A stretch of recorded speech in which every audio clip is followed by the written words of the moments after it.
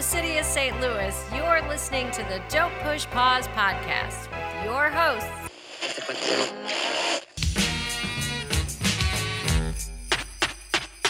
was December 24th on Hollis Avenue, the dark, when I seen a man chilling with his dog at the park. I approached him very slowly with my heart full of fear. Looked at his dog, oh my God, a ill reindeer. But then I was yelling 'cause the man had a beard and a bag full of goodies, 12 o'clock at near. So I turned my head a second and the man was gone. But he must have dropped his wallet smack dead on the lawn. I picked the wallet up and then I took a pause, took out the lights and then it cold said Santa Claus. $1 million. Welcome to the podcast. Welcome to our 100th episode, everyone. 100 episodes. We finally made it. Not comparing ourselves to other podcasts, but I know a lot of podcasts, they seem like they do way more episodes than we do. Episode 8032. Yeah, so it's like, we've been around for 4 years. It seems like we should have more episodes than 100, but we don't. But we're here, 100 episodes. I'm so happy to say that. It's a big deal for me. We've been doing this for a long time. We've covered a ton of great Big deal movies. for me too. I know. I mean, Big for deal. both of us. For both of us. We were trying to figure out what movie to do for 100th episode. It seemed like we had to do something special. It seems to us that our biggest hits, the episodes that we get the most downloads on, are our 80s movies. People love them. They love to hear us talk about them. So we had to go for an 80s movie. We went for a big one. And seeing how it is the holiday season, we chose John McTiernan's Die Hard from 1988. The most hotly contested question for is this a Christmas movie or not? Yeah, people get downright angry about it. They're angry that people consider it a Christmas movie. There's some people that get angry just the fact that people are talking about it and acknowledging that this movie has anything to do with Christmas. There's some people that swear up and down that they've always thought of it as a Christmas movie. We'll get into it. We'll talk a little bit about it, what our own opinions are. And so it seemed like a good movie to choose for our 100th episode. There's a lot to talk about with this movie. There's a lot that's been said about Die Hard. There's a lot of great history with this movie. And we'll get into a lot of that, especially how this movie came to be. It had a long history of its development. We'll get into our favorite thing to talk about as always, and that's casting. And this movie has a very, I think, amazing casting story with creating a breakout star in Bruce Willis. I will admit that I knew him before Die Hard. I watched Moonlighting as a kid. I mean, it's not a kid show at all, but Sybil Shepherd and Bruce Willis, I mean, it was a detective show. That was so much fun. Same thing for me. I liked more adult-themed TV Yeah. shows when I was a kid. I don't know why. The movie Blind Date. Oh, yeah, Blind that Date's wonderful. Had been on I cable. mean, at the time. Yeah, and I would say, I can count on 10 fingers the amount of times that I've walked out of a movie theater and just sort of felt like I just had my mind blown. And Die Hard was definitely one of those movies. I went to see it when I was 10, and coming out of the theater, just that sort of feeling of like, wow, I just watched like the best thing I've ever seen in my life. And just how the spectacle of it all and how big of a movie it looked and how many explosions there were, and to see that on a big screen too, not, on, I don't know if people remember this if you're younger than us, but like back then we didn't have huge televisions. I mean, I think the largest TV that we had in our house was like 25 inches, and the TV that I had in my room was like 13-inch TV. So, when you saw explosions, You had a TV in your room? yeah. Oh my God, I'm jealous. But when you saw explosions and stuff, they didn't Yeah. look that exciting on a Sure, 13-inch television versus seeing it on a huge screen with like loud stereo sound. That's going to be another thing that we're going to talk about, Yeah. are the action sequences, stunts. I would like to get into the balance between comedy and action that Die Hard does. It's not like this is a knee slapper of a movie, but it certainly integrates a lot of comedy, which was a huge part of the writing process in this movie. We'll talk about some of the cinematography and get into Jean de Bont, who's, kind of a big deal. Yeah. And was brought in on this film. And of course, we'll wrap it up with release, reception, and how this changed some careers. After that, we'll get into our picks of the week. What was your pick of the week, Lindsay? I was trying to remember. I went with a courtroom drama thriller that I consider to have one of the most spine-tingling endings ever in a movie, especially during the late 80s, and that was Presumed Innocent. Presumed Innocent, that's right. Co-starring Bonnie Bedelia, who plays Holly McClane. This was the sort of like serious adult drama movies that Harrison Ford was doing in the early 90s. It's like this and Frantic came out around the same time. Yeah. I haven't seen Presumed Innocent, I don't think, since the 90s, so this will be my reason to revisit that film. Again, with the adult-themed movies, watching it too early of an age, but I watched this. I think this came out in 1990. I should not have been watching this, just as I should not have watched Fatal Attraction in 87, but I did. And there's something that sticks with you about some of these films, and Presumed Innocent, it's one that every time I try to forget what happens at the end, I really try to block it out so I can feel the emotional impact. It's just so dang good. And Justin, what was your pick of the week? My pick was Ricochet, written by Steven D'Souza, who wrote the screenplay to Die Hard. This movie is about as over-the-top and insane as it gets. I loved this movie when it came out. It was right during the gigantic reign of gangster rap. Ice-T's in it. This is your wheelhouse. Yeah, this is... John Lithgow, like doing the most over-the-top bad guy. Denzel Washington, kind of like at the beginning of his career, he immediately, the first 20 minutes of this movie, it looks like if like Sam Raimi did like a cop thriller. There's a lot to be admired with this one, so I wanted to go with something fun, especially with the, a police officer in peril movie thriller. Yeah. Well, that's a wonderful pick of the week. And as always, we'll round things out with our Murray moment. But Lindsay, before we get into our first clip from Die Hard, can you please give us your description, your interpretation of what this movie's about? You write these yourself. You're not pulling this off of IMDb. This is 100 episodes. You've written these out. Your summary of the movie. Some are better than others, but I give it my all, at least at the time. On this particular Christmas Eve, New York cop John McClane flies across the country hoping to reconcile with his wife, Holly, who's recently moved with their children to take a new high-paying job in Los Angeles. Unsure if he'll show up for the holiday, McClane surprises Holly by coming to a massive party at her work. Amidst the couple trying to reconnect and having unresolved feelings, Holly's called out to speak at the company party, and McClane plans to meet her there shortly after. But quickly all plans are thwarted and violence erupts as a German radical named Hans Gruber and his heavily armed team of attractive bad guys take over the building and hold the Nakatomi employees hostage. What's the goal of these thieves posing as terrorists? To steal $600 million worth in bearer bonds in the Nakatomi vault. But they're not counting on a lone, gritty New York cop to throw a wrench in their plans. Once McClane makes radio contact with a friendly LA cop and steals Gruber's explosives, it's only a matter of time before the bad guys amp up their game to hunt down this renegade cop loose in the walls of the Nakatomi Tower. Very nice. I tried to be dramatic. I like it. It was effective. Well, let's go to our first clip from Die Hard. We'll come back. We'll talk about it. Al, do you copy? Are you all right? Yeah, I'm fine. What was that? Remember that plastic explosive I told you about? Yeah? There you go. Is the building on fire? No, but it's gonna need a paint job and a shitload of screen doors. Our spotters say you got two with that blast. Is that him? Is that him? Yes, Give me sir. that. Now, you listen to me, mister. I don't know who in the hell you think you are or what you're doing, but you just destroyed a building. Now, we do not want your help. Is that clear? We don't want your help. I've got 100 people down here, and they're covered with glass. Glass? Who gives a shit about glass? Who the fuck is this? This is Deputy Chief of Police Dwayne T. Robinson, and I am in charge of this situation. Oh, you're in charge. Well, I got some bad news for you, Dwayne. From up here, it doesn't look like you're in charge of jack shit. You listen to me, you little asshole. Asshole? I'm not the one who just got butt-fucked on national TV, Dwayne. Now, you listen to me, jerk-off. If you're not part of the solution, you're part of the problem. Quit being part of the fucking problem and put the other guy back on.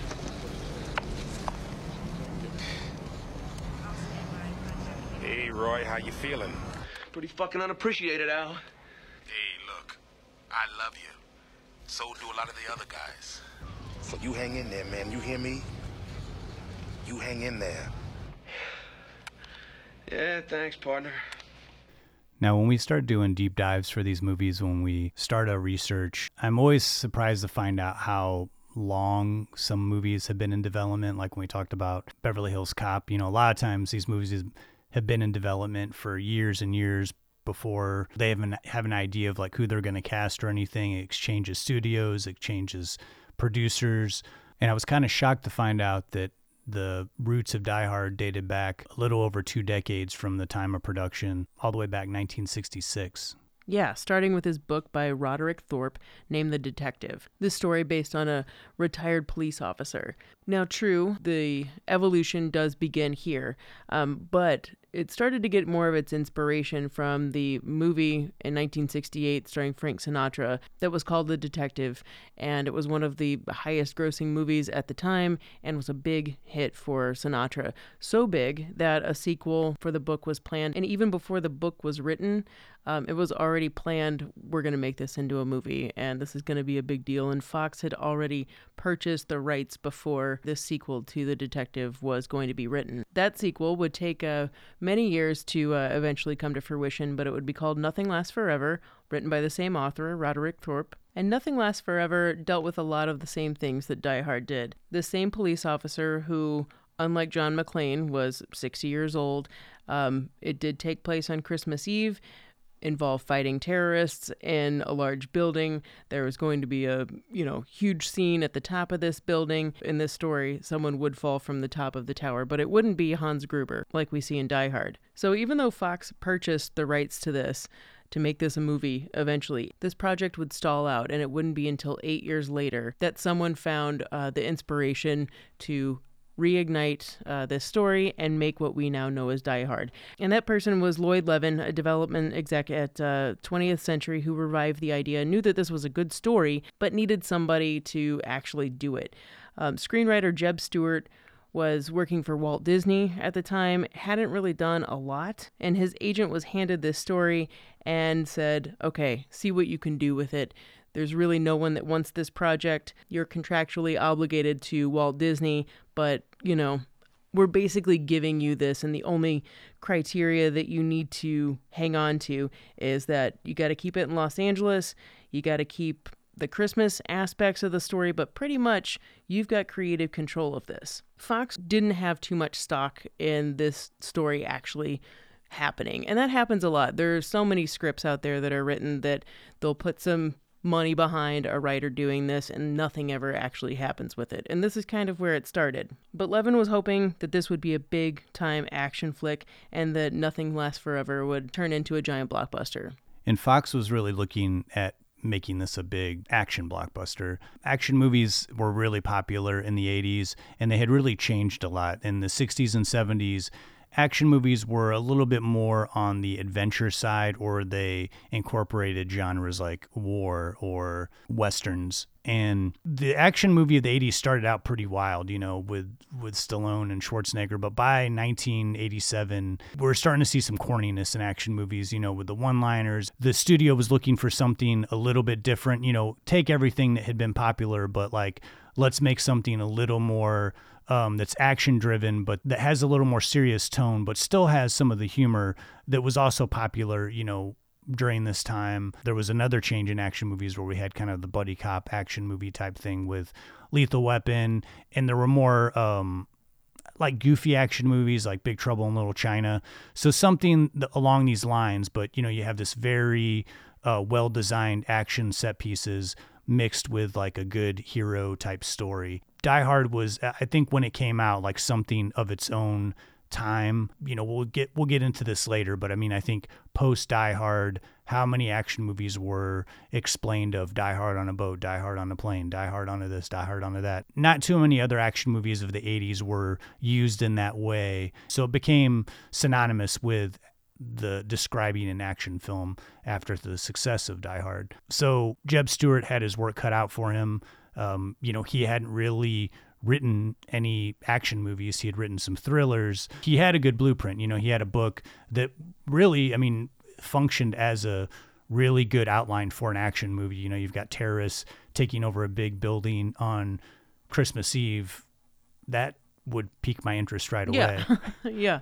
So he did have his work cut out for him, and that included 18-hour days, and it was just something that was completely disrupting his life. So much so that he's said this many times that he had a fight with his wife about how much he was working and just how much it was just a negative drag on their life. And after one particular blow up, he leaves the house in a rage and is just flying down the highway and realizes that right up ahead of him is this box, right? And he doesn't know what's in the box. It could be empty. It could have 5,000 pounds of concrete in it, and he realizes that there's no way around it. The only thing he has to do is charge through it. That's his only way out of this. And the box ends up being empty, but he feels like his life might be over in that moment, and he pulls over to the highway, has a freak out moment, and realizes as his heart is pounding that he just went through this emotionally charged experience,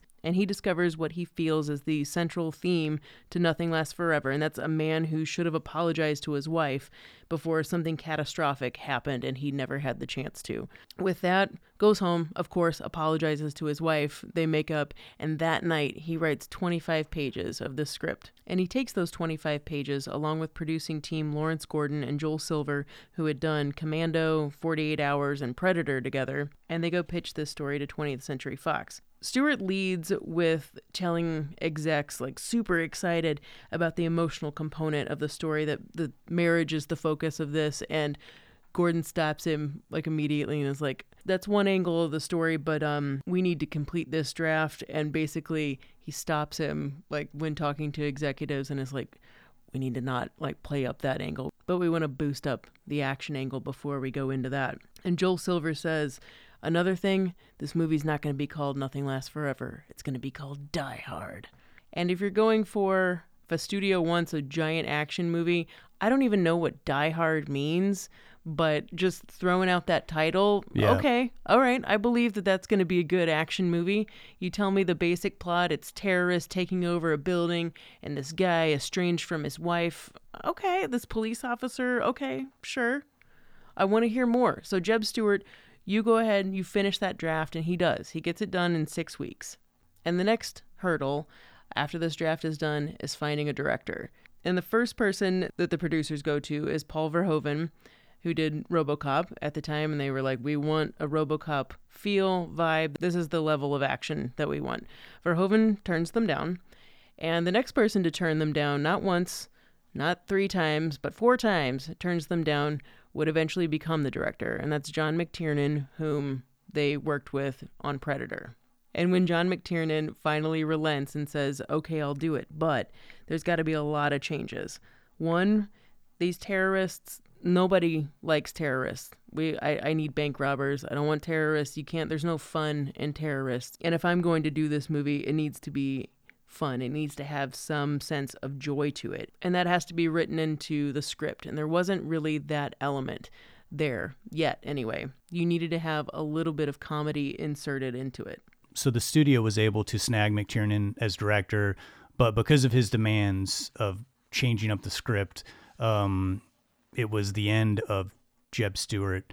And man, I don't know how many movies we've talked about where somebody starts off with a script and develops it, and then they get like, the studio just drops them for like a new writer to like make the script go in a different direction. And Jeb Stewart was pretty upset. He'd been working on a script for a long time. It was like he was excited about the project. He still does get screenwriter credit, in the movie. And, he went on to have a pretty good career. I even covered his directorial debut, Switchback, as one of my pick of the weeks for an earlier episode. The studio had worked with Steven D'Souza. He had done Commando. He had done 48 Hours. He was really good at writing comedy into action movies. He also worked very quickly, and that was good news for the studio because this thing was greenlit. They wanted to go, we'll get into it, but they got their lead actor. Essentially, when they started shooting, they only had pretty much like the first 35, 40 pages that Jeb Stewart had put together, which was the nuts and bolts, the structure of the movie and how the bad guys get there and what happens to John McClane when why he's going to see his wife.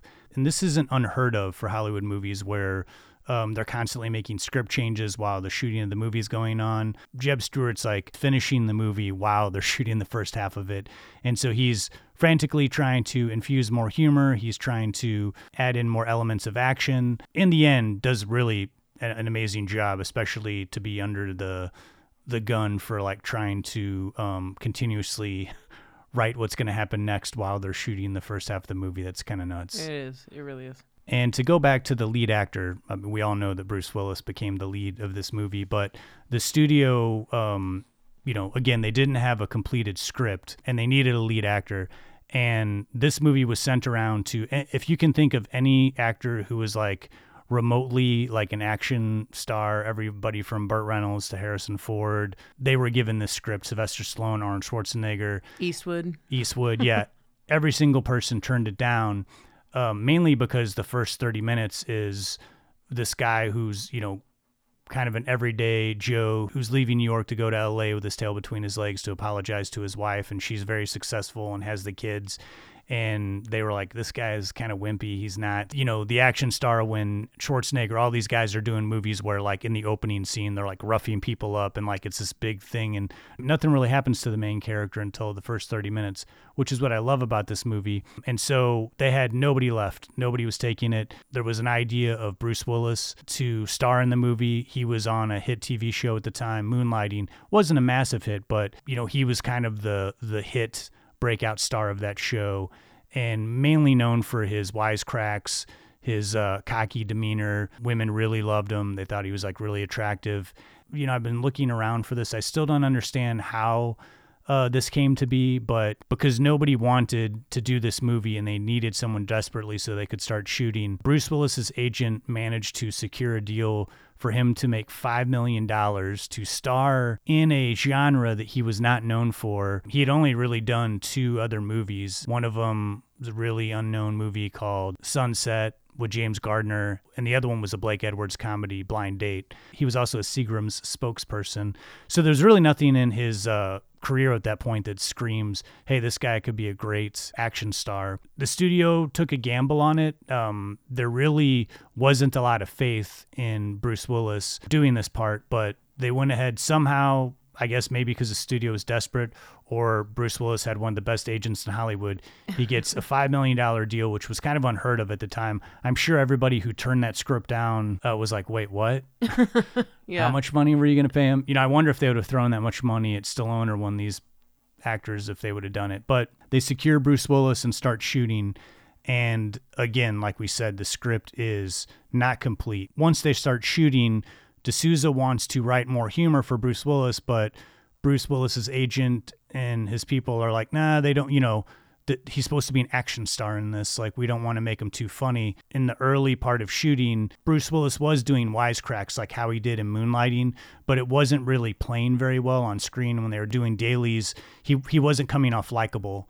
So they wanted to make him more likable, make him nicer, cut out the sarcastic type stuff. And then D'Souza talked to Bruce Willis and he said, hey, you know, I want to put more comedy in this. The studio wants more comedy, but like, I'm getting word that that's not something I should do for your character. And he's like, you know, Bruce Willis is like, no, like, that's great. And so they start working together, and that's how some of the humor comes through a little bit more. And it's like less being a wise ass and more about being humorous in the situations. I mean, he still says a couple things that are sarcastic, but nowhere near the kind of sarcasm that you get in him messing with people like he wasn't on Moonlighting. And with D'Souza working so closely with Willis, which is another thing that I think is a little bit out of the ordinary. You have the writer on set, you know, writing fresh new pages while talking to the lead actor about what they should do.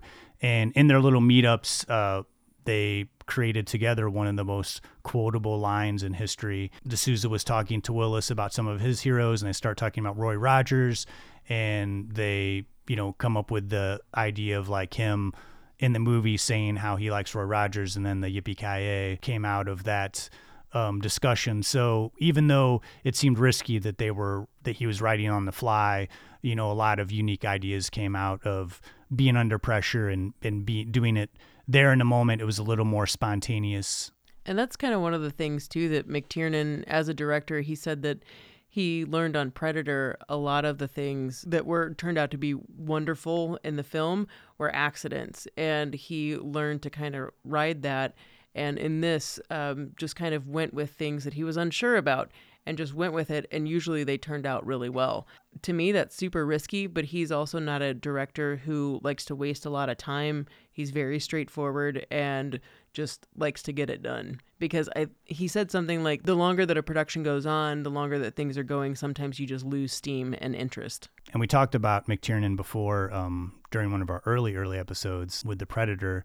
In that episode, we talked about how McTiernan said he would never make this mistake again. They had someone scout a location for the Predator shooting, and when they got there, it was, when they scouted, it was this big, luscious jungle setting, but then they didn't realize that all those plants die out. And so they got there and things were like real sparse looking. They had to start spray painting different plants to make them look like they were in the jungle. And he said they almost didn't get away with it, that it just didn't look right.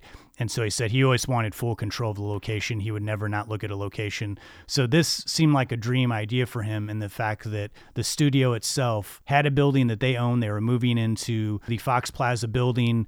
It was still under construction, just like the movie is in Die Hard. And because they owned the building and because they were a production company, they were like, this is perfect. We have full reign to do explosions, to shoot in here, to do whatever we want, and no one can tell us what to do. They had a few of the bottom floors, and then they had control of the very top. And then there were a lot of floors that were still under construction, but the floors that were in use became somewhat problematic when you've got lawyers and other people who are trying to go about their daily business and not wanting gunshots and explosions happening. Yeah, and there were a lot of complaints with that. But they said after 5, those people are going home, and then we have full control to shoot through the night. And so McTiernan was very happy about that, and it happened to be a very great-looking building in the central, the Nakatomi Towers. I think the building itself is as iconic to the movie as anything else, and it keeps it very insulated. You really get to see the geography of this building. They do a really good job of staging it as well. The cinematographer, Jean Debont, had already had some experience doing high-budget action-y type movies. He would go on to direct Speed and Twister, but he did a great job of like showing the audience the layout of the building. We even have a few times where, and bouncing back between the idea of like, they're on this floor, these are the floors that are unoccupied, that are under construction. We even have a scene where Bruce Willis like runs past and there's this poster of these like women that probably some sort of like construction worker had plastered on the wall. And he's like, hey girls. I think that helps because in an action movie, a lot of times things can be like disorienting and you kind of lose where you're at in the movie. And I feel like in Die Hard, we constantly know like where the terrorists are. They're on this floor with the hostages. The guys are going up to this floor to do something. They've got the bombs and they got to go up here. There's all this discussion about the roof. We see the roof. We see what's one floor below. The building does become an essential part of the movie. And I think it makes it, to me, much more intense. And I feel like I'm in that building with those guys. And I just love this idea that it's like under construction. So there's all this great moments to where they can work with that, especially all the elevator stuff, where he's falling down the shaft and he's crawling through. And so many scenes where he's in the guts of the building and it becomes essentially a character as well. It's crazy how just the, like you said, guts of the building can become just as important as the beautiful scenes that we do see, the architectural inspirations by like Tadao Ando and Frank Lloyd Wright. And there's totally some Japanese architecture that's inspired in this film too. And that could be just as beautifully used as the floors that are still under construction. And that comes into play when we talk about the stunt work a little bit later. And I got to say, I don't know if this was the first movie that started this. I don't know a lot about HVAC systems and that kind of thing, but I've never seen air ducts that are like large enough that a human could like be inside them. And I don't know, I feel like this was the first movie that introduced like someone crawling around to hide in an air duct vent. Alien. Yeah, Alien. Yeah, that's true. But I feel like after this movie, there was just, I feel like the last 30 years, every year there's at least one movie where someone's like hiding or looking through or like climbing through an air duct vent to get from one area of a building or a house to another. You can do like a full somersault in these air ducts. Well, let's take a little break. We'll go to another clip from Die Hard. When we get back, we'll talk about those stunts and the special effects, and then we'll get into our favorite, the cast. Mr. August. Are you still there? Yeah, I'm still here. Unless you want to open the front door for me. No, I'm afraid not. But you have me at a loss. You know my name, but who are you? Just another American who saw too many movies as a child. Another orphan of a bankrupt culture who thinks he's John Wayne, Rambo, Marshall Dillon. I was always kind of partial to Roy Rogers, actually. I really like those sequin shirts. Do you really think you have a chance against us, Mr. Cowboy? Yippee-ki-yay, motherfucker. The number one thing that stands out to me as far as it being an action movie and as far as it setting itself aside from other action movies, it's not a cat and mouse thing. There's villains and there's a hero, and they are fighting each other, but there's a whole other story going on, and there's other elements at play. And there's also not a big car chase thing. There's not. There's not. Is you know, there? I mean, it all takes place in one building and in one night. And there's also, everything is like moving the plot, or we're getting a moment to ramp up the tension. Just feel like a lot of action movies where I always feel like half of the movie is like, again, some sort of like chase sequence. The bad guys are running after the good guys. That works in a lot of movies, but it does get kind of old. And that's why Die Hard, every time I watch it, it still feels pretty fresh to me. Not just that, but the special effects in this movie. I don't know enough about CGI in blue screen. I do know in the 90s there was like some really terrible blue screen, green screen type stuff. You know, some of the like mid 90s action movies haven't aged well. The stuff in Die Hard, man, is like aged really great. I mean, Alan Rickman falling off of Nakatomi Tower at the end, it looks really great. And I know that they had a blue screened airbag, and Alan Rickman wanted to do this stunt himself so that it looked authentic. Well, it was a close-up shot. There wasn't a way to fake it. And so, you know, but he decided to do it. He had never done a stunt, and he actually was supposed to fall something like 30 feet or something. 40 feet. Yeah. That's a long fall. And they basically had him lay on something that was blue, and then they, with a computer, like turned that into what, you know, looks like 300-foot drop. It still looks fantastic. All of the explosion stuff, the miniature that they made that's supposed to be Nakatomi Tower exploding. Seriously, I mean, I know that it's a miniature, and I watch Die Hard, and it looks freaking great. And you can thank Richard Edlund, special effects master, for that one, man. And another thing with this movie that always catches me off guard is the sound. The shootout when they shoot the glass, it is so freaking loud and so realistic sounding. You know, I feel like I'm in like a gun range. And then when it ends, it's so quiet, you know, and, you know, the music kind of ramps up, but like. Weren't there people that had damage to their ears, including Bruce Willis? Yeah. I mean, there's a lot of explosions in this, and you kind of you forget how much, because the movie, it moves really fast, and there's a lot of humor, and there's a lot of scenes where they're setting up things. You know, Hans is talking with the hostages. They're explaining their plan. They're talking with the police, but in between this, there's like a lot of gunfire, and there's a lot of explosions, and a lot of thrilling scenes. I mean, I keep going back to the elevator shaft scene. I mean, is there anybody that when you're in an elevator, you don't know now that you can push up that thing and then possibly like be on top of an elevator? You know, the inner working of like how elevators in between this whole really section of a building that you never really thought about. And now you're seeing like what goes on behind elevator shafts when they go up, and when he's on top and he has to duck down, he almost gets squished. It's all very thrilling. And again, the effects, all this looks really realistic to me. It holds up. There's only one element that was pointed out to me. Bruce Willis is wearing fake feet during the glass scene, so he could run over actual glass, but not really cut up his feet. And there are these big rubber feet that he's wearing, and I guess there's one shot where you can see the end of it almost looks like a boot. I've never noticed that. Never, you know, now no. I almost wish it didn't get pointed out to me, because now I see it every time. But it doesn't look like a lot of stunt people in the movie, because there's a lot of Schwarzenegger stuff where it cuts to, and because Schwarzenegger's such a unique looking build, you know, you cut to, you see these movies now and it's like, yeah, that's not Schwarzenegger on the truck or whatever. Same thing with like the Indiana Jones stuff, you know.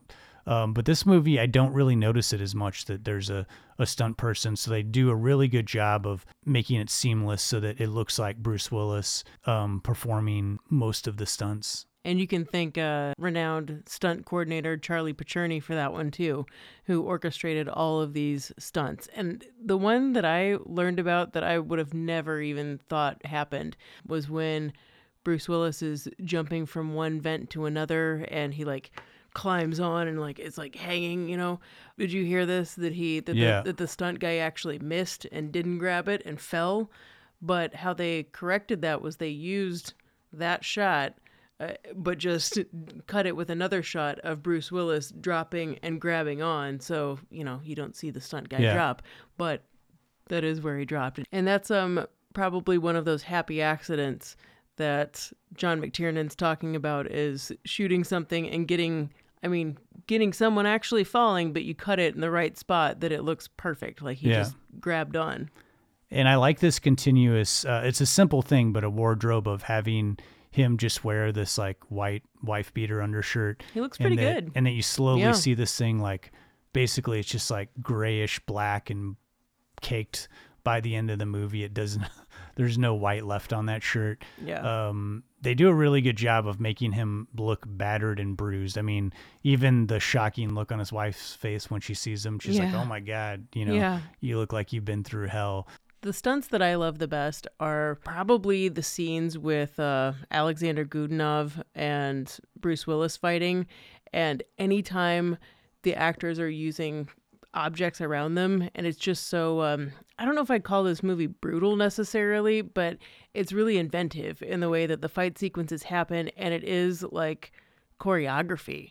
Just in everything is so planned out and so perfect that you can know I'm going to hit someone with this chain or this dolly that just happens to be in this space that was already pre-existing, and it adds to the realness of the whole atmosphere. And it also just makes it feel, I don't know, I like that there's not something that seems out of the ordinary. Like it seems like if this fight is actually happening, this is what you would grab for to like try to hit someone with. You know, when you're in a room, you're like, someone's coming to attack me. What am I going to grab? I'm going to grab a lamp, the first thing around you. It's the same type of thing. The kinetic energy of all of the action in this movie is really evident in how the actors play it. And also, I think having the production team working in 3 8-hour shifts over just 24/7, I think that had to play some role in just feeling completely like nuts and wanting to make it the most action heavy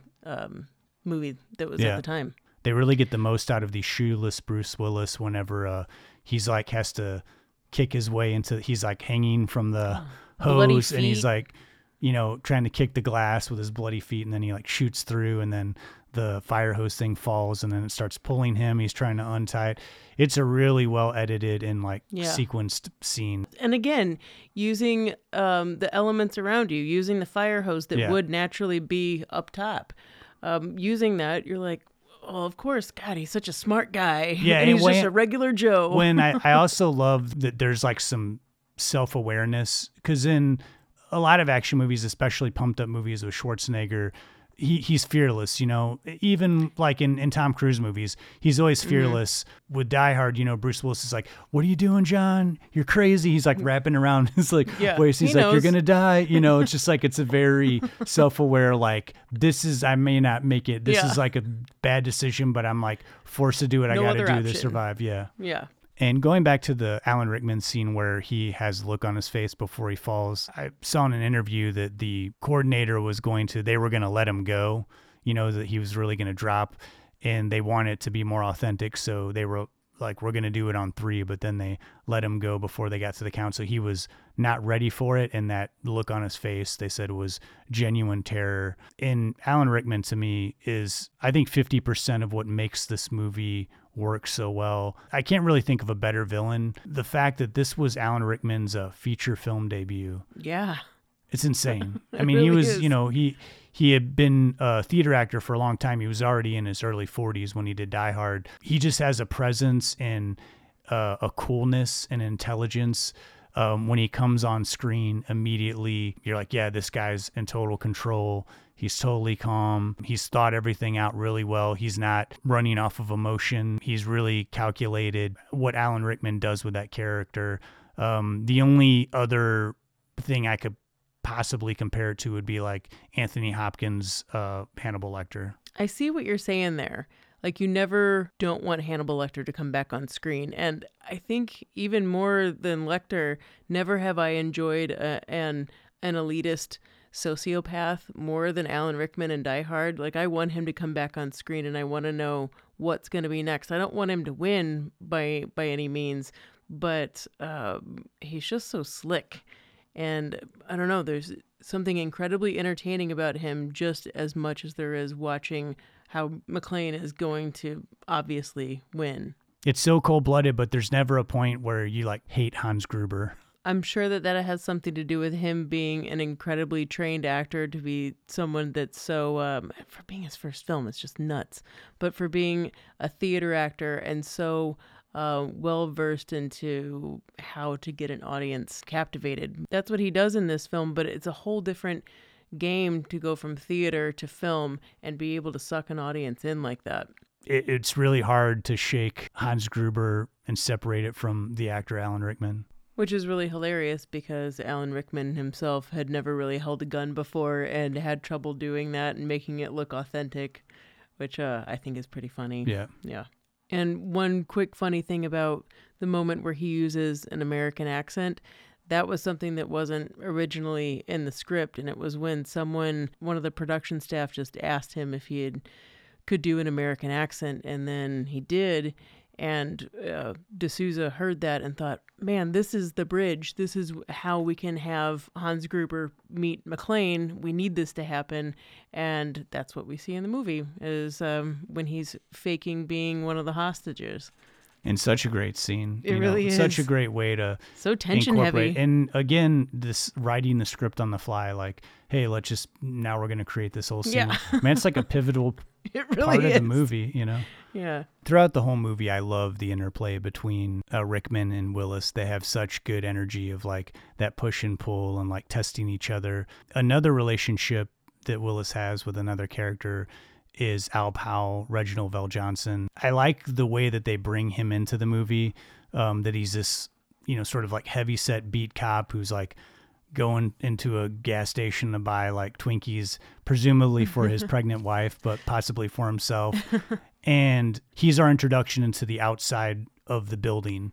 We've been so insulated and trapped and claustrophobic and stuck in this building. He's our first look at the outside world. And then I love the way that they bring him in by John McClane's trying to get his attention and nothing's happening. Finally drops one of the bank robbers onto this cop car and then start shooting at him, and then eventually they start this relationship via walkie-talkie where Al Powell starts realizing, I think this guy's a cop. They do a lot with this relationship. They work into that, though. There's a lot of trust that has to be built in order for them to get to that friendship point. I think when I was younger, when they got to the point where John's feeling very like it's the end of his rope, and he's talking to Al, and he's like, hey, tell my wife I love her and all that stuff, and he's like, oh, you're going to tell her that yourself. I used to think that was the boring part of the movie when I was younger. And now, like, when I watch them, like, dang, this is like actually pretty good drama for a big, huge action movie. I mean, it's a pretty sentimental moment. It doesn't feel cheesy to me. They're actually bonding, and it makes it all the more special when you see them actually meet at the end of the movie. We'll get into the sequels, but I think the biggest thing that I don't like about Die Hard 2 is just like they used Al Powell for like 2 seconds. He's such a great character. He's part he of should have been the like story. a big part of, you should have worked him in, but he really gives a great performance in this. And as far as I know, like he was, in an interview, he said that he was about ready to quit acting when he got Die Hard, and that he bought his mom a house after he got his Die Hard money. A lot of people will say that the love story is really between Al Powell and John McClane, which is kind of ironic considering the movie starts off with husband and wife trying to, make their marriage okay again. And Holly McClane, or Holly Gennaro McClane, is played by Bonnie Bedelia. Initially, she was kind of brought in because Joel Silver said they needed some female eye candy. I mean, I guess you always have to throw a woman into like an action movie like this, and Bruce Willis at the time was part of helping cast this role, which I think is pretty awesome and also strange at the same time, considering the studio was like, I don't know if we want Bruce Willis or not. But he had seen Heart Like a Wheel with Bonnie Bedelia and really was just bowled over with her and recommended her, thought that she was wonderful. And whenever you hear a story of the lead actor recommending someone and the studio and production trusting them to go with it, and it works out really well. It kind of feels meant to be, and I think that they do make a really good couple in that there's some struggle between them throughout the entire movie. Though it's almost like she knows that John is out there, and she knows that there's at least 2 or 3 times that she's plotting a move to try to protect him in some way, or to not reveal who she is, that she knows who is messing up Hans Gruber's plans. And I feel that it was important for her role to be expanded the way that it was, because it wasn't that meaty of a role initially. She is the last person that McClane has to save at the end of the film, making her, the damsel or something. She's not really. She's been this strong character throughout the film, and I think throwing in what originally Jeb Stewart did, this idea of a strong, independent woman who was using her maiden name and not just relying on her husband. This was another thing that was becoming a popular idea in the 80s, and a woman being the breadwinner in the relationship. For a female character at this time, Holly Gennaro is a pretty good one.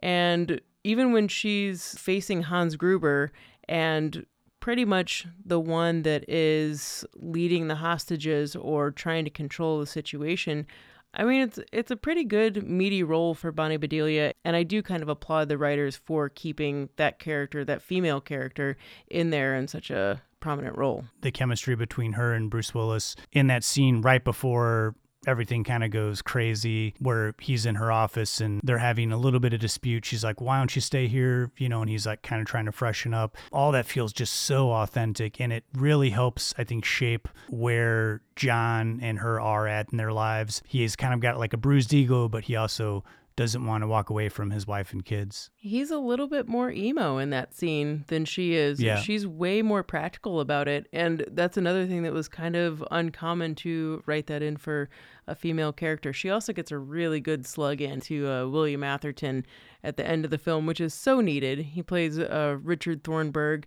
the reporter who kind of ruins a lot of things for trying to keep things under wraps for what's happening in the situation. Really made a splash being total D-bag in Ghostbusters. Such an a-hole. In this movie, I feel like a fairly honest portrayal of how a lot of media worked in the 80s and 90s. Like, right, this was a time period when like expose news shows. Totally. It wasn't local news, but like the sort, the hard copy type stuff. Like he wants to like interview the kids. They're going to go to the house and just so really messed up. Just such scumbaggery, but like pretty spot on. There's a lot of gross stuff that came out of like, we're going to really expose this, and we don't care about people's misery or if they're in shock or in trauma at the moment. We got to get the story no matter what. Threatening the friggin' babysitter so he can interview the kids. Terrible. Good God. You just wanted him to take that punch. And it's a good one. And a very punchable face. Very. Yeah, asking for it. He just got pushed in Ghostbusters. He didn't get... Yeah.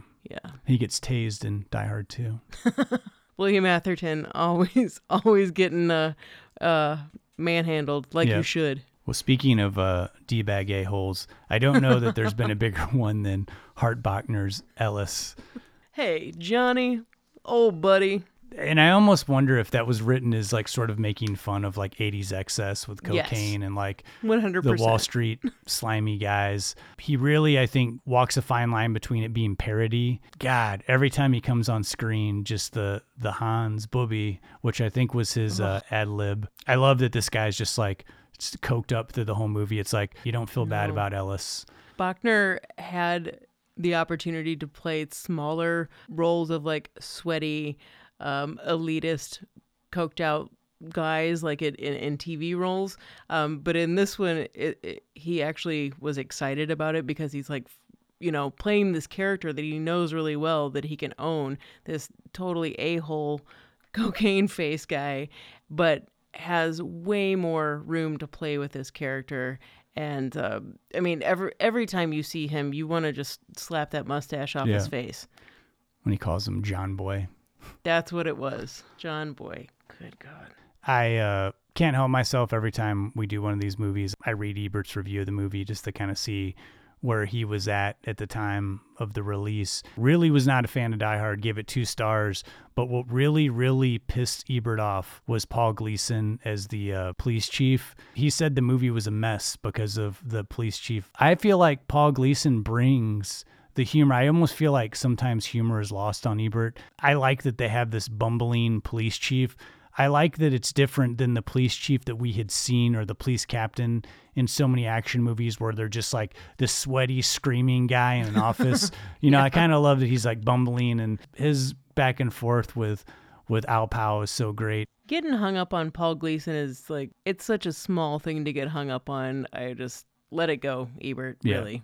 Somebody that we should get hung up on, someone who's the best usage of a character that is kind of unnecessary, plays an integral part in this movie, is DeVourier White, who plays Argyle, who picks up McClane from the airport, and McClane asks him to like hang out while he's at this party, and afterwards, if he can take him somewhere else. And Argyle's just down there partying, has no idea what's going on upstairs the whole time until he becomes necessary to the plot, and then it's like perfect. Just the fact that he would, his job is like, whatever, I'm just going to, if I stay here all night, I'm going to stay here all night, is unaware of like all the craziness that's happening in the movie. And you almost forget about Argyle until they cut to him in the limo. It was like 30, 40 minutes into the movie. Oh yeah, like, shit, that's Argyle's right. down there. Argyle's still down there waiting for him. Like he didn't drive off. Like you would think at this point, you would assume he'd be like, oh, him and his wife, made up there. He's going to stay at her house tonight. But all they had to do was set him up saying that this is my first time driving a limo. Yeah. And he's a young guy. Like, he's going to take that opportunity and just like party in the limo. Yeah. Just the movie kicks off in such a great way where he's, John McClane's like, you got any Christmas music? Because he's like, you hear like a rap song coming up and he's like, this is Christmas music. And then we have Christmas in Hollis by Run DMC. What a fantastic way to just, It is perfect. Open up a movie. It really is perfect. And to kind of round out the cast, let's end on some bad guys, shall we? I mean, the first being Alexander Godunov, well-known ballet dancer. I can't decide whether I like him in Money Pit. Is that scumbag or this scumbag? I don't really know. But I like knowing that he can play a romantic scumbag and a violent scumbag. So that's some good range for a ballet dancer. He's pretty intimidating in this movie, too. Very. And the blonde hair just makes helps. the long blonde hair is just kind of a unique look for a heavy. Really solidifying this is a European group that we're dealing with. Second for me is probably Clarence Gilliard, who, dude, you were my favorite Conrad, and Matlock is also the one that kind of doesn't fit in the group, but seems like the brains behind the operation of like breaking the code into things. Al Leong, who's, we talked about him in Big Trouble in Little China. Yeah. Great stunt guy. Also great torturer in Lethal Weapon 1. And gets, I think, another humorous bit, looks down and sees a Snickers and he kind of looks around, make sure no one's looking, and like grabs a candy bar out of the... So funny. Yeah. Like to just think about putting that in the movie. Yeah. It's keeping the levity in a stressful situation. Keeps it very playful. Yeah. One final shout out, Huey Lewis. You do a great job, man. You take that bullet between the eyes like a champ. Is there anyone who has seen this movie and not thought right away, is that Huey Lewis? It's not Huey Lewis. It's not Huey Lewis. But it's a Lewis. guy who could be Huey Lewis circa, 87, 88. Mm-hmm. Like a 4 era Huey Lewis. Definitely. So Die Hard was released in July of 1988. The response was great. They felt like they had a really good movie. They put Bruce Willis on the poster. The movie didn't open huge. It made $7 million over the weekend. It went on to gross about $88 million. But word of mouth spread, and the promotion of the movie, they decided to just put the Nakatomi Towers on the poster. And that's why, you see different VHS boxes and stuff. Some have Bruce Willis's face. Some have Nakatomi Tower. Well, eventually, after the movie started doing good, everyone was like, oh man, we love Bruce Willis now. He's so great in this movie. So then they superimposed Bruce Willis's face and Nakatomi Tower, which is the poster that I like the most. I think originally that's what it was. And then the previews where people were seeing the trailers were like, no way am I going to believe Bruce Willis is spearheading this action? Went on to make its money back, was really successful, became a very... successful franchise. I don't want to spend a ton of time talking about the Die Hard sequels. We did Lethal Weapon. I love when you talk about the sequels. I know. When we did Lethal Weapon, we talked about the sequels a lot because we really enjoy those sequels. I think that is one of the few franchises where all the movies, they took a stance or like, we're going to go full comedy and action or whatever, and we're going to spend time with the characters. And a central theme to all of them, too. And man, Die Hard, I feel, is just like not a good franchise overall. To me, Die Hard 2, I've tried to defend it, but every time I watch it, I like it less and less. I feel like it took all the elements of Die Hard and like made them. It's more of like a grumpier, angry movie. John McClane's jokes aren't as funny. Again, they cut Reginald VelJohnson down to like essentially like almost like a walk-on role. And it's mean-spirited. The fact that they have like all these people terrified on the plane and then the bad guys actually force the plane to crash and kill all these people. It's a very dark movie. The action is a little bit bigger, but again, it doesn't feel as creative as the action in the original Die Hard, as well as I like William Sandler, but it would just be hard to cast a villain after Alan Rickman's performance in Die Hard. Die Hard 2 was also not directed by John McTiernan. It was directed by Rennie Harlan, who does, his movies have always been kind of over the top with action, and Die Hard 2 feels like more like action set pieces. You didn't dislike Die Hard 2 as much as I did. It's been a really long time, I'll say, since I've seen Die Hard 2. I agree with the mean-spiritedness, but it feels just kind of like a retread in a lot of ways of the first one. It's kind of one of those things of, I never expect the sequel to be as good as the original, but I like seeing the same faces that I enjoyed in the first one. So I think sometimes I can be a little blind to, it's not the greatest, but when you're starting the movie again on Christmas Eve, I don't know. It feels like a retread. I'll go along for the ride, but there's probably a reason I've seen Die Hard 1 many more times than I have the second one. Now, Die Hard with a Vengeance, I can get down with that one. I can too. They brought John McTiernan back for the third one. It has a very summer movie blockbuster feel to it. They make a connection with Die Hard 1 with Jeremy Irons, who I believe is the cousin of Hans Gruber. That one's kind of intense, because they're like threatening to blow up like schools with little kids in them. It's a little long-winded, but it's the height of Samuel Jackson. Him and John McClane make a good pairing. There's some good energy between them. I do feel though that with Die Hard, the character of John McClane, they were like, what we're going to do is just with every movie, we're just going to kind of make him grumpier and meaner. And to me, that's just not a way to go.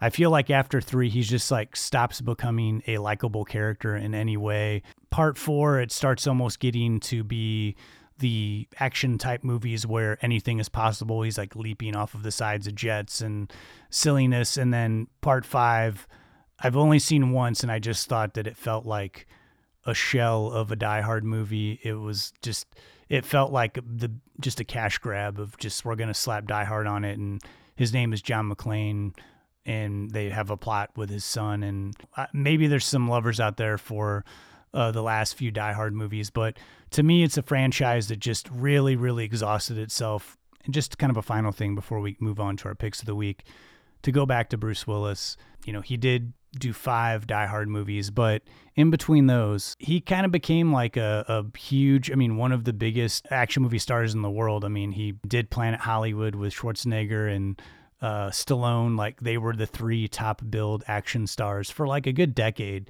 I never really hated any movies that he did. They just were, okay, this is a new Bruce Willis movie, I'll watch it. A lot of good Sunday afternoon type movies, but every now and then he had a interesting choice that he would pick, like The Fifth Element, and really exceptional turn in Pulp Fiction. It's really interesting to see him in that movie. I like when he shows up in things like Moonrise Kingdom or Rock the Casbah. What I've liked him most later in his career are not so much the starring roles, but when Bruce Willis pops into a movie and you're like, oh, heck yeah, I can get down with this. Yeah, and I kind of admire the total weirdness of Hudson Hawk. I know it's a movie that doesn't really work and it's kind of all over the place. kind of totally nonsensical, but I admire Bruce Willis for like, hey, let's just do this like totally bizarro action adventure movie that is the name of a character that nobody's heard of. You know, it's just, and it's a wild movie. If you haven't seen it in a long time, or if you've never seen it, it's worth watching once just because it's so bonkers. Don't you like Unbreakable? I do like Unbreakable. I think that, again, that's another him taking a chance on a different kind of movie. And I think he does a good performance. And actually, he's really good in The Sixth Sense, too. Yeah, The Sixth Sense. I mean, people still talk about that movie. And also 12 Monkeys. I always forget about that movie. Man, I want to watch that. I haven't seen that I haven't either. a long like 20 time. years, yeah. Even his pop in Planet Terror. I'm down with that. He can bring the good guy aspect and the total evildoer. And it was fairly recently publicized that Bruce Willis retired from acting. He had some medical issues and kind of a sad story. Like if you check it out online, if you haven't heard about it, has left, so many good movies to check out. And I still consider like Die Hard, a top 10 action movie of all time. I don't know that there's too many people that would argue that. Yeah, I think it will always and forever be that. Yeah. We'll come back for some final thoughts on Die Hard at the end, but let's get into our picks of the week.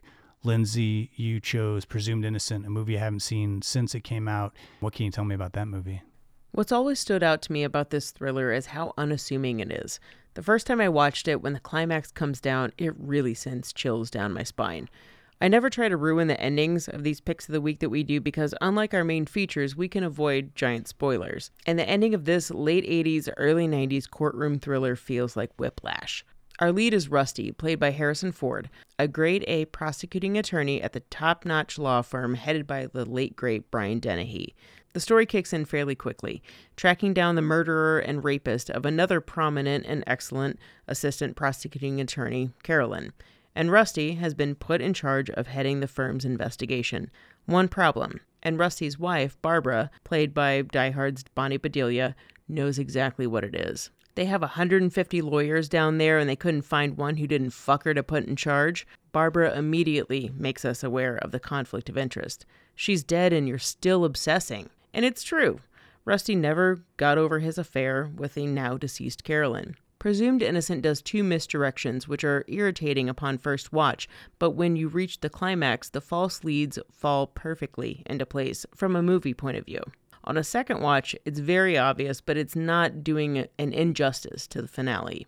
From a 2022 perspective, especially from the victim's point of view, the misdirections can be maybe a little rude. One, Carolyn, the victim in this case, slept with any man who she saw fit. She's a take charge kind of gal. But once she's done with whichever man she's used to climb the ladder, she ditches them.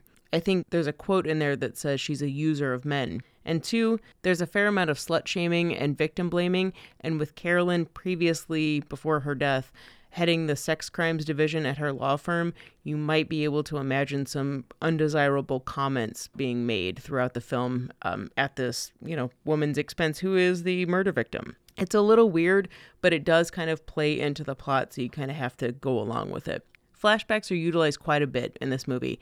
I don't find it distracting, but I know some folks do. Justin, I know that you're not a fan of flashbacks. But in this case, I think that it's really worked into the plot, that it's present so much that it just becomes part of the narrative. The flashbacks in this case let us in on the nature of the relationship with Carolyn, leading to how it has affected Rusty's marriage. And we understand Rusty a little more through these flashbacks. He's a do-gooder. He should appreciate what he has, but for no other reason other than not thinking ahead, he strays from his marriage and cheats on his wife.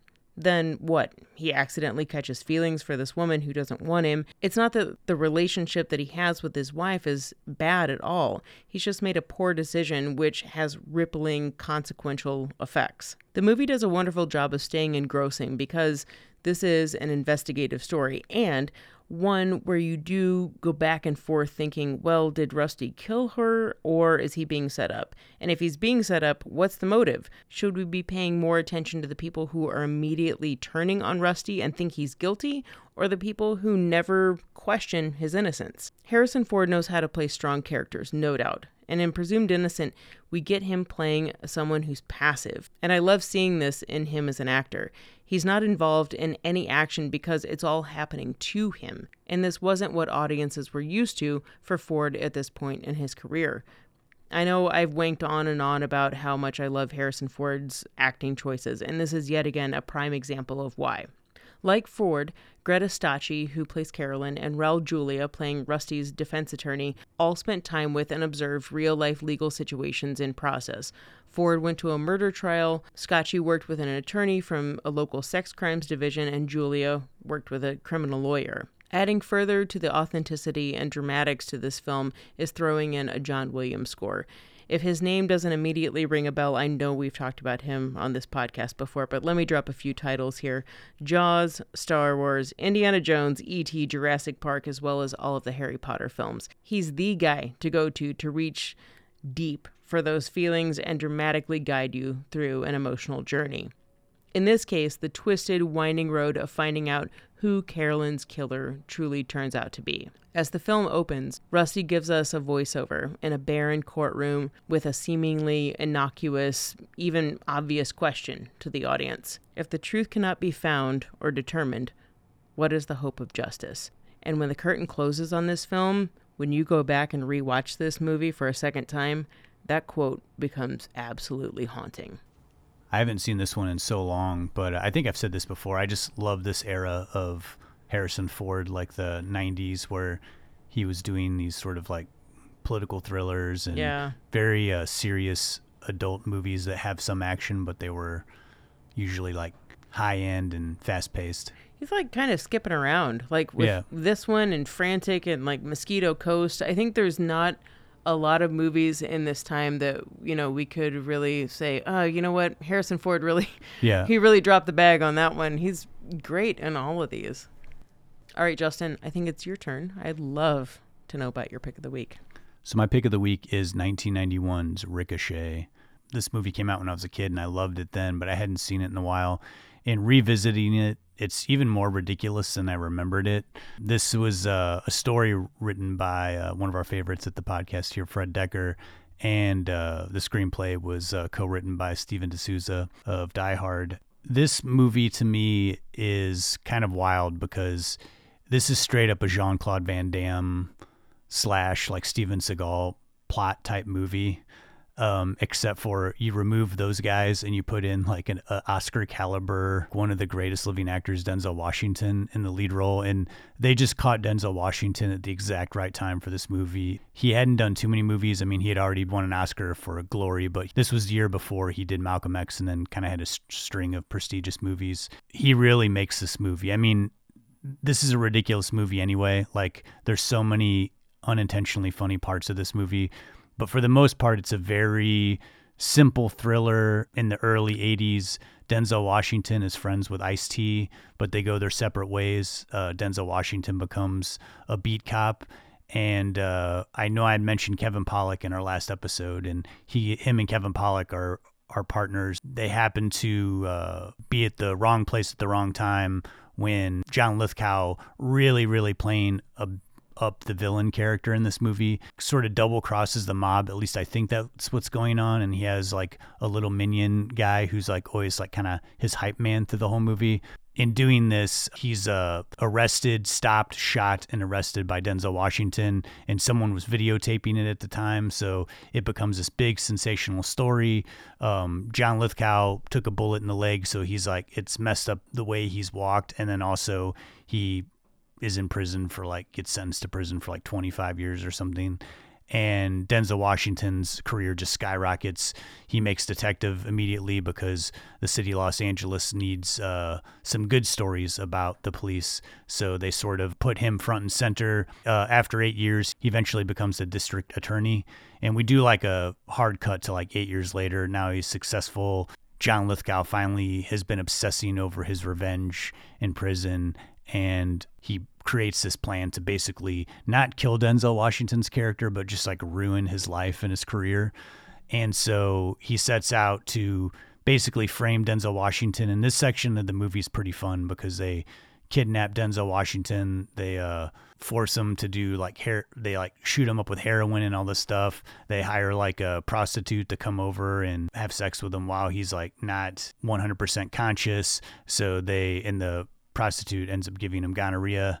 They make him think that he's at this hotel, but they're actually not there. They're someplace else. So when he starts trying to reveal this story to his wife and to the people at his work, they're not buying it, and they're like, no, this guy and I forgot to mention John Lithgow frames he stages his own death, so everybody thinks that his character's dead, and so now they just think that Denzel Washington's slowly going crazy. He teams back up with Ice-T, who they went their separate ways because Ice-T's become a crack dealer, and but they haven't lost their friendship connection, so with the help of Ice-T, Denzel Washington goes to, reestablish himself as a good guy and kill John Lithgow.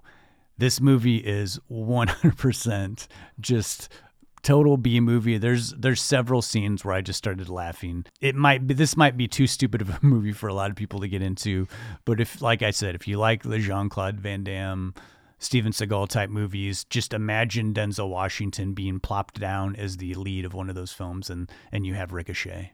Holy shit. I mean, really, you talked me into wanting to watch this movie tonight. Like, I was sitting here writing notes on, like, what I want to say to you, but, like, there's so many things that I was shocked and then also started laughing, but immediately made me want to watch this movie. Wow. And probably one of the most unintentionally funny parts of the movie is this guy that I mentioned who plays Igor to John Lithgow's Frankenstein, always his little minion, like always hyping him up like, oh man, you're so awesome. Like, you're the smartest person ever. Like, I'm just happy to be like, helping you out. And there's a scene where they first kidnap Denzel Washington, knock him unconscious. And the minion guy's like, oh man, did you see him? He probably shit his pants. I can't wait to check. And he's like loading Denzel Washington's body into the car. And I just lost it. Oh man, that's so good. I love watching John Lithgow as a bad guy. I'm actually, I should be watching a billion other things right now, but I did just start up season 4 of Dexter again, and what a great bad guy. It's one to watch. And we've got Ice-T, and I mean, my namesake, for you listeners out there, I'm named after Lindsay Wagner. She does make an appearance in this movie, right? She does, yeah. Yeah. And there's a fun crossover, too, with Mary Ellen Trainor, right? Yeah. She plays the reporter in Die Hard at the end. She's reporting on a news story. She plays a reporter with the exact same newscaster name as she does in Die Hard. So, it's a crossover character. It's so funny. Really funny, that there's just, they're like, yeah, we'll throw her character, same actor, everything.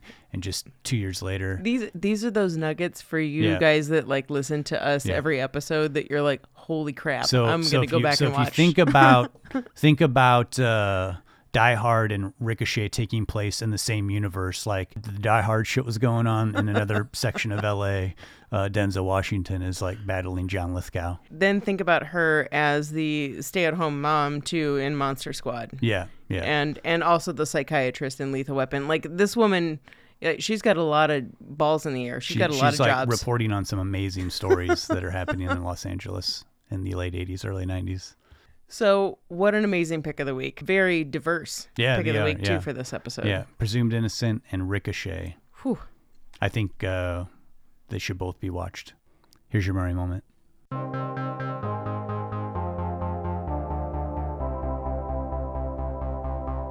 Chicks dig me because I rarely wear underwear, and when I do, it's usually something unusual.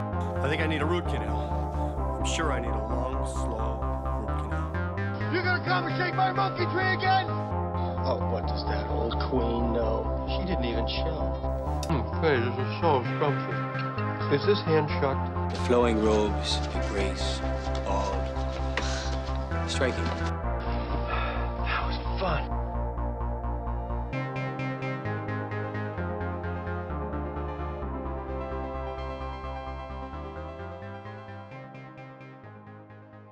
This is one of my favorite stories I've ever heard, and also serves to show how you should treat people at any time in your life. It really doesn't matter. Even if you think something is a small interaction, it might mean the world to someone else. In many previous Murray moments, I've mentioned how Billy got a heavy helping of what it was like to work in the service industry, specifically working as a caddy, his pizza parlor days, and various short-lived service jobs along the way.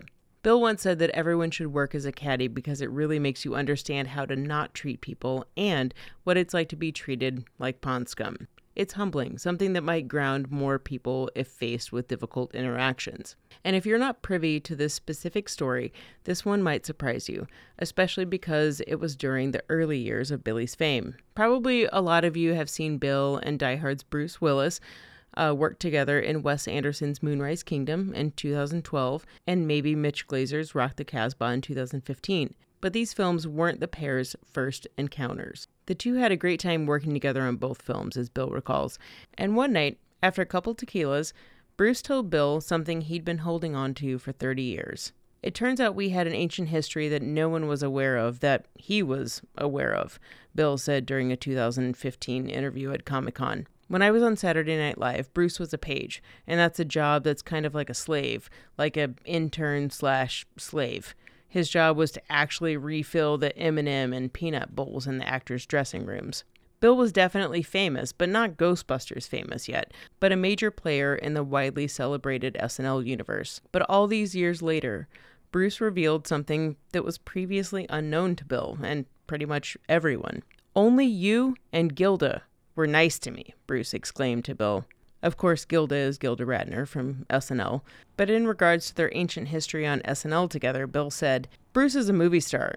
You hear stories about people, and when you're a movie star, a real movie star, and he's a good one, you sometimes have to take matters into your own hands. In the name of entertainment, for one, more often than you think, just respecting the crew. There are people who try and sort of take over situations and dominate people.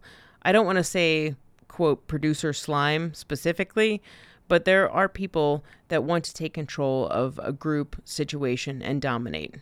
And that's a personality flaw. A movie star can step into the middle of it and say, 'That ain't gonna happen, boss. That ain't gonna happen.' They'll get a little loud and they'll get in someone's face. That story gets repeated, and then that someone got loud and that they had a problem. And sometimes people get loud and they get ugly and cantankerous in the name of protecting the integrity of the job. But it's not the script or the hours that you have to work, but how the crew is treated or the food that they're serving. It's a lot of things. And in this case, it's the integrity of what has meant a lot to someone who's up and coming.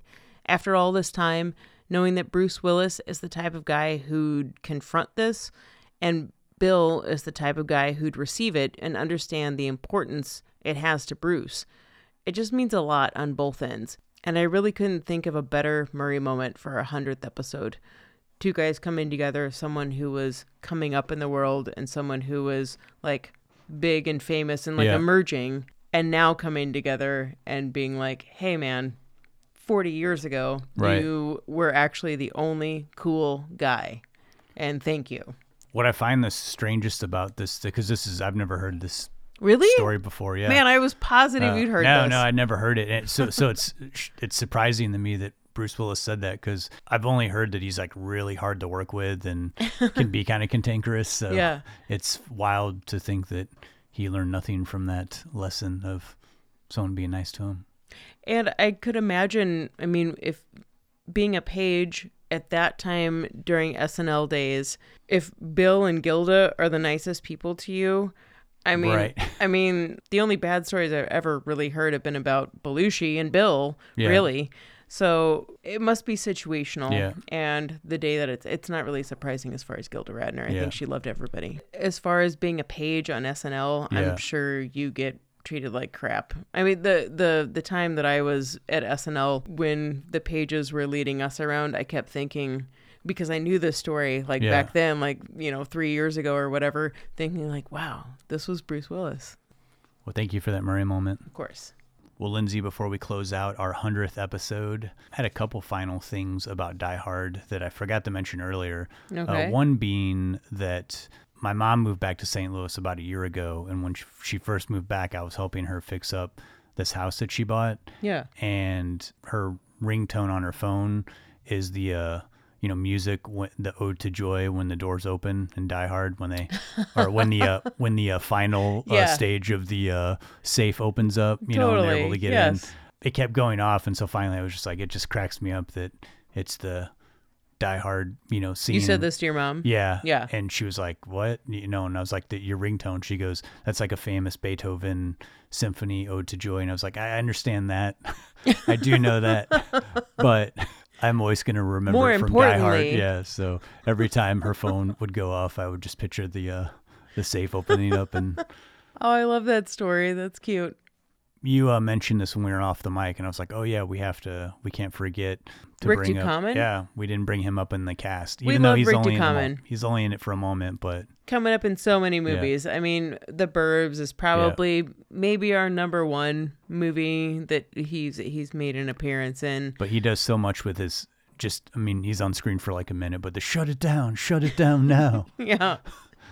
He's so petrified. Yeah.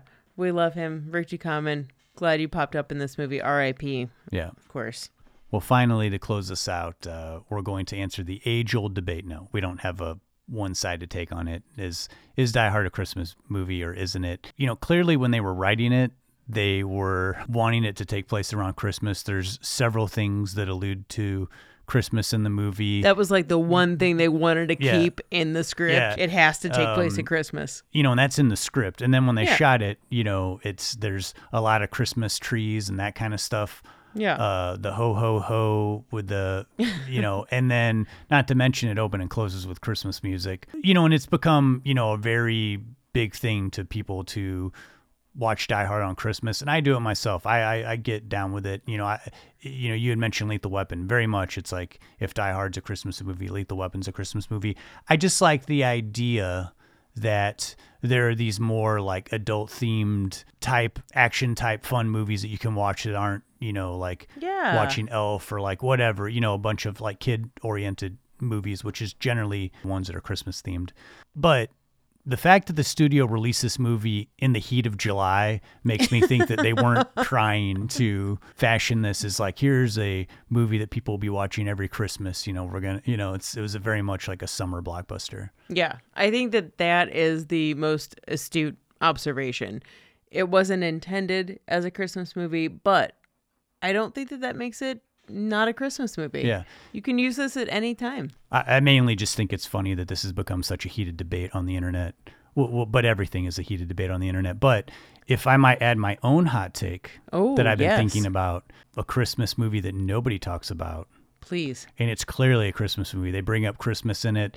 The same thing. It opens. It's Christmas-y time. They say God. Christmas multiple times. There's Christmas trees in it. It's one that because of its tropical setting, for the most part, you don't think of it as a Christmas movie. What is it? Jaws Revenge. Oh, you know what? Ultimate Christmas movie. Yeah. Jaws Revenge. So if you're looking for a new trend, hashtag Jaws Revenge is a Christmas movie. And that's not to say I don't love Christmas movies. You and I have made it a tradition to go see Christmas Vacation in theaters, in December every year. But I say whatever, holidays you're celebrating, enjoy the movies. Let's have a good rest of this year. We hope you all have a great holiday season. We are going to take a little bit of a break, but we're going to when we're going to come back on January 31st. And our next film is actually going to highlight one of the most important holidays, the most celebrated holidays of all the holidays. Of probably my most, in my family, my religion, my ethnicity. The one with the most traditions, obviously. Definitely the most traditions. Groundhog's Day. Yeah. So we'll be back with Bill in January. Until next time, I'm Justin Johnson. And I'm Lindsay Raper. Thanks so much for listening. Thanks for listening, guys. Happy 100th episode, Justin. Crazy. Holy cow. It is a Christmas miracle. It really is. It's gonna go. It's gonna go!